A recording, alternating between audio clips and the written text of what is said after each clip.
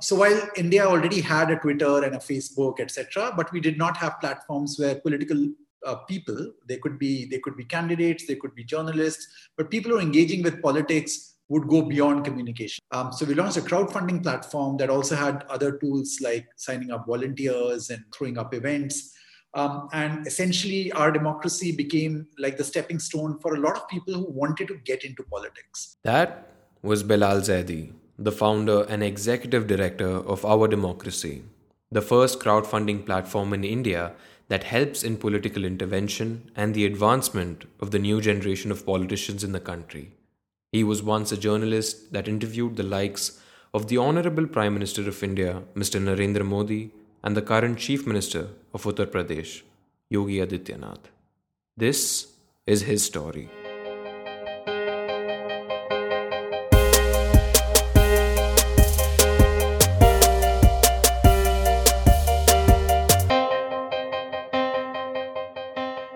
Hello there and welcome. I'm Amir Khan, and this is a Z Medium podcast, a podcast that talks to people and about them too. We narrate people's journeys in the simplest way we can. If you haven't checked out the previous episode, go right ahead, especially if you fit either of these three categories. A student looking for the right education path, a mid career professional stuck in a rut, or a senior management professional that has lost his job. I believe Dr. Bharat Nayan would really be of great help there. Let's start, shall we? So I grew up in New Delhi in a neighborhood called Jamia Nagar. This is a typical Muslim ghetto. We lived on the periphery of the elite South Delhi. So while growing up, I had very limited hopes and aspirations. But by and by, I kind of thought that I was very interested in current affairs. I mean, I was a big cricket fan. I was a big fan of news. I would, at the age of, I think, 11 and 12, I think I was 11 or 12 when I started reading the newspaper. So I kind of started enjoying reading some of the things at that age. So my family kind of had a sense that this guy likes being in current affairs and stuff like that. Wait, what? Newspaper? At 11 years of age? Growing up, that was every parent's dream. Well, parents have a million dreams for their kid, one of them being getting up early, which I believe many couldn't, but the second would be reading the paper. Most of us read the Bombay Times though, and any Gen Z who says differently is probably lying. Anyway, Bilal had a very special interest in current affairs, and the mentality at home was if you're not an engineer, doctor, or a lawyer, well then, why exactly do you exist? Bilal wanted to be a journalist, and he did become one. By the way, this next clip, all the goals that he mentions, he actually achieved. It wasn't easy for a boy from Jamia Nagar to pursue his dreams like that, but you really can't blame the misfit when he's put in everything he has to stand out, can you? So when I was growing up, television in India was a big deal. We had TV news everywhere. We had amazing journalists like the likes of Pranoy Roy, Rajdeep Sardesai, Barkha Dutt. These were the people on TV, and I was fascinated by their presence, the things they spoke about. So journalism was definitely something I wanted to do, and I signed up for it. I did a graduation in journalism, and I got into television journalism over the years, and then I kind of had my entire drill of all the goals I had. I wanted to be a war correspondent. I wanted to cover the Indian Parliament. I wanted to interview important people in India, and I got the opportunity to interview some of them. In fact, at the age of 26, I interviewed Mr. Narendra Modi, who at that point was the Chief Minister of Gujarat. Again, very powerful even at that time. I was traveling with ministers and so on. But while all this was happening, there was always this realization that the larger goal that I had was I wanted to be someone who was an agent for democracy in India. Just telling the story of what's going on in the country, that's the role of a journalist. But I wanted to do a little more than that. I also wanted to participate in the story of Indian democracy. Okay, we moved a bit ahead in the storyline. Let's talk about Bilal's journalism stint first.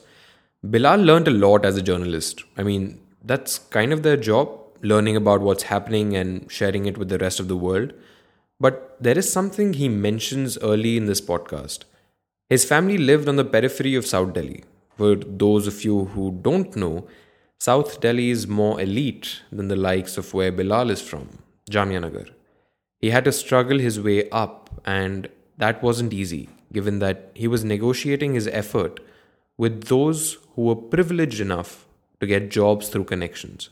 So if somebody, for example, is getting a job because they had a very good connection or their families are well connected, these kind of things work in a place like Delhi a lot. So I didn't have that advantage. So I would try to make up for it with effort. So, Right. so my supervisor would like me because I was available to them, I was accessible, I was delivering much more than the other guy who was also liked for different reasons. So I kind of negotiated with those things. And we see that on a daily basis. Preference given to those who come from backgrounds that have been in the industry for a long time. Those who are truly humble about what they've been given use it to their advantage and build up on it in the least hostile way they can. Those who flaunt it, well, they rarely ever get anywhere. And there really isn't a substitute for hard work. In this case, there was plenty of hard work. Journalists lead a rough life. They have to get where stuff is happening and get there fast. They have to be confident in their demeanor and ask the right questions to get the right answers. And in that process, a lot of skills are required without them realizing. Bilal too didn't realize until much later how journalism paved his way in the right manner for him to be where he is at the moment. When I was a journalist, I was largely building my muscle around communications. I was talking, and that was the primary skill I had. Being able to network, that was another skill I had. Being able to speak to power. So, I mean, journalism is one of those very few old professions that teaches you courage, for example. You can talk to somebody really important, somebody very powerful without fearing what they are going to think about it. So those kind of skills you pick up as a journalist, knowingly, unknowingly. And then when I moved to startup, one of the primary requirements for a political startup in a country like India is courage, because you need to be able to say and do what you're doing without fearing too much about what's going to be the repercussion. Is there going to be a ED raid or an income tax raid and so on? So those are the skills you acquire in different other spaces. So that's what happened with me. So, a skilled, confident Indian with ambitions of his own, the next best step for anyone in that stage has to be going abroad, right? Well, even if it isn't, that's what happened with Bilal. When I applied to this job in the US, I went through 7 rounds of interviews, went on for about 3 to 4 months. That process was a 4 month process. And they were looking for somebody in India for about 3 years. They couldn't find the right match. Finally, they took me on board. I went to New York. I made the most of it. While I was working with the organization where I was, I also used my time to volunteer with other organizations within New York. Because by volunteering, I was getting a chance to understand how other organizations work. Now, this could be considered as an important juncture in Bilal's journey. One of the organizations that he volunteered for outside of his regular work was for a campaign for one notable politician in the US. And elections were happening, and I ended up volunteering with a good candidate that I was that I could align myself with. His name was Bernie Sanders. He lost eventually, but I volunteered with their organization in New York. This opportunity right here is where Bilal learnt the fundamentals of using crowdfunding to your advantage. That was something he saw potential in and brought the concept back to India with the hopes of starting something that can benefit the young in the country. Well, not only the young, those who aspire to be politicians, those who aspire to be in power without having the resources or the backing to do so. Well, that and one notable experience that changed the way he looked at the power of people as opposed to the power of one. Okay, so this may not be very popular, but I attended a protest at Delhi's Jantar Mantar, and there were like some 2,000 odd people, and they were farmers, and they were demanding a few things. I mean, I'd covered them as a journalist for a few years, but then I this one time when I was among them in a crowd, I felt very powerful, and I was like, wow, the power of being in a crowd and what you can ask and demand as a large group. Makes sense till now? Well, the idea of our democracy wouldn't have come to fruition until Bilal went through that. Yes, he would have started something, an app, a website, a team, all sitting within the confines of a comfortable office, not knowing how his work is going to affect people. But it's the passion that is ignited within when you actually see that many people getting together to be a part of something that is much, much bigger than them. So Bilal left journalism and decided to start Our Democracy, one of the firsts of the country in the political crowdfunding space. There was a problem though. Bilal was a journalist. He didn't even know the basics of running a business. Seems impossible. Well, there is one simple thing he did. He started. But I'd never run a business. I had about 50,000 rupees in my pocket, and I just got a WordPress website made. That's where I started from, So I did know what I wanted to eventually achieve. I had a sense of what the final product would look like.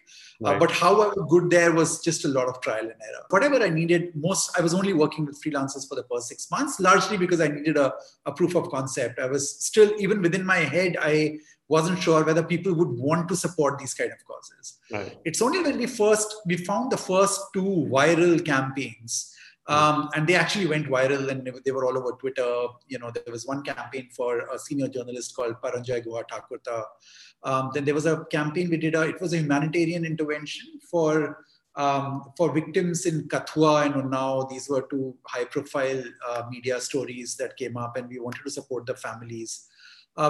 Once these two campaigns actually started going viral, that's when we realized that, okay, this is doable. There is an audience for this.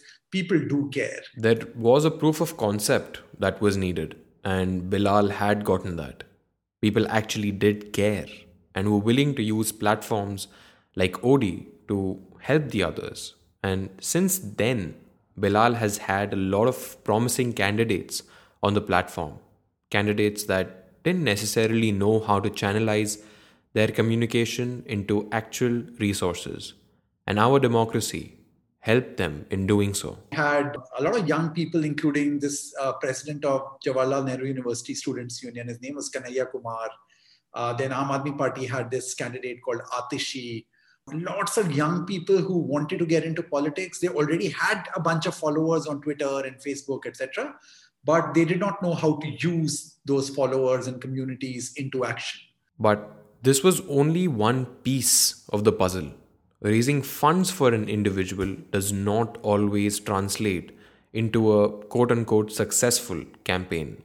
Success at OD meant the candidate actually winning, and sometimes that was much harder than it looked on the outside.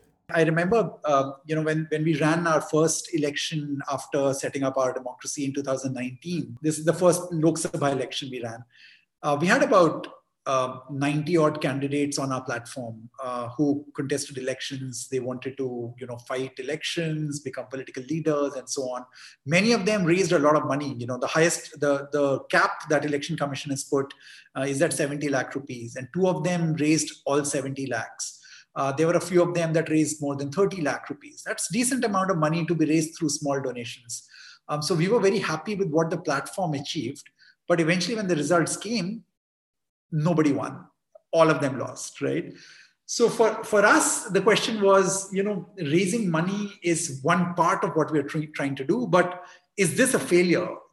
Everybody losing is definitely a failure. And, the people would generally also write a few social media posts saying, that anybody who is crowdfunded on this platform has lost. So essentially you're like, damn, bad, what luck. With social media nowadays, everyone is a journalist.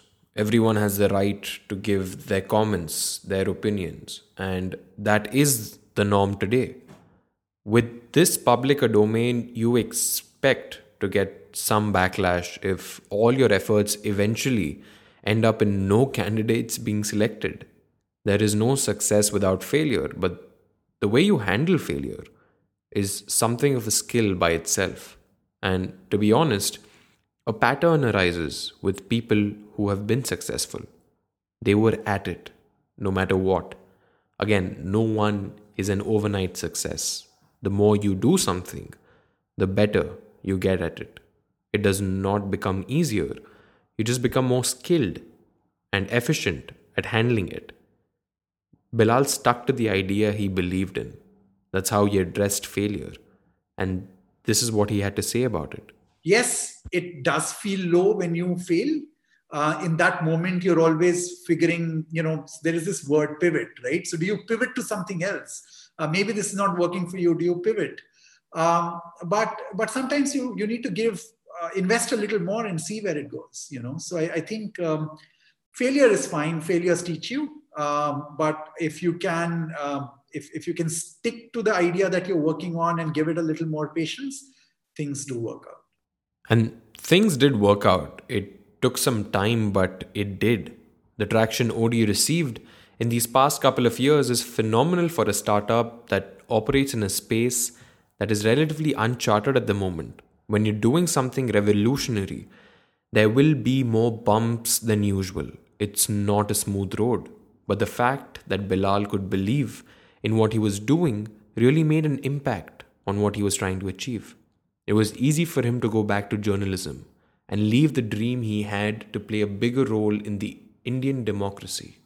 But he tasted what he says is a bit of success when he decided to put in the effort to make it what it is today. And yes, we tasted a little bit of success. More than 27 of them are elected members of either parliament or assembly. So I feel that was like the big high point for us when we saw that a technology platform could also deliver results in terms of impact. If you keep at it long enough, you're bound to reap the benefits of what you've so carefully nurtured. Our democracy continues to do phenomenal work in India. And as for Bilal, he's taking a keen interest in the use of blockchain to take crowdfunding to the next level. He's coming up with something that will likely be announced in the coming months, which unfortunately cannot be discussed today, but we wish him all the best for it. If you like that episode and want to receive latest updates, go on to Instagram and LinkedIn and follow us, Z Medium. There are a lot more stories to come and ones to look out for.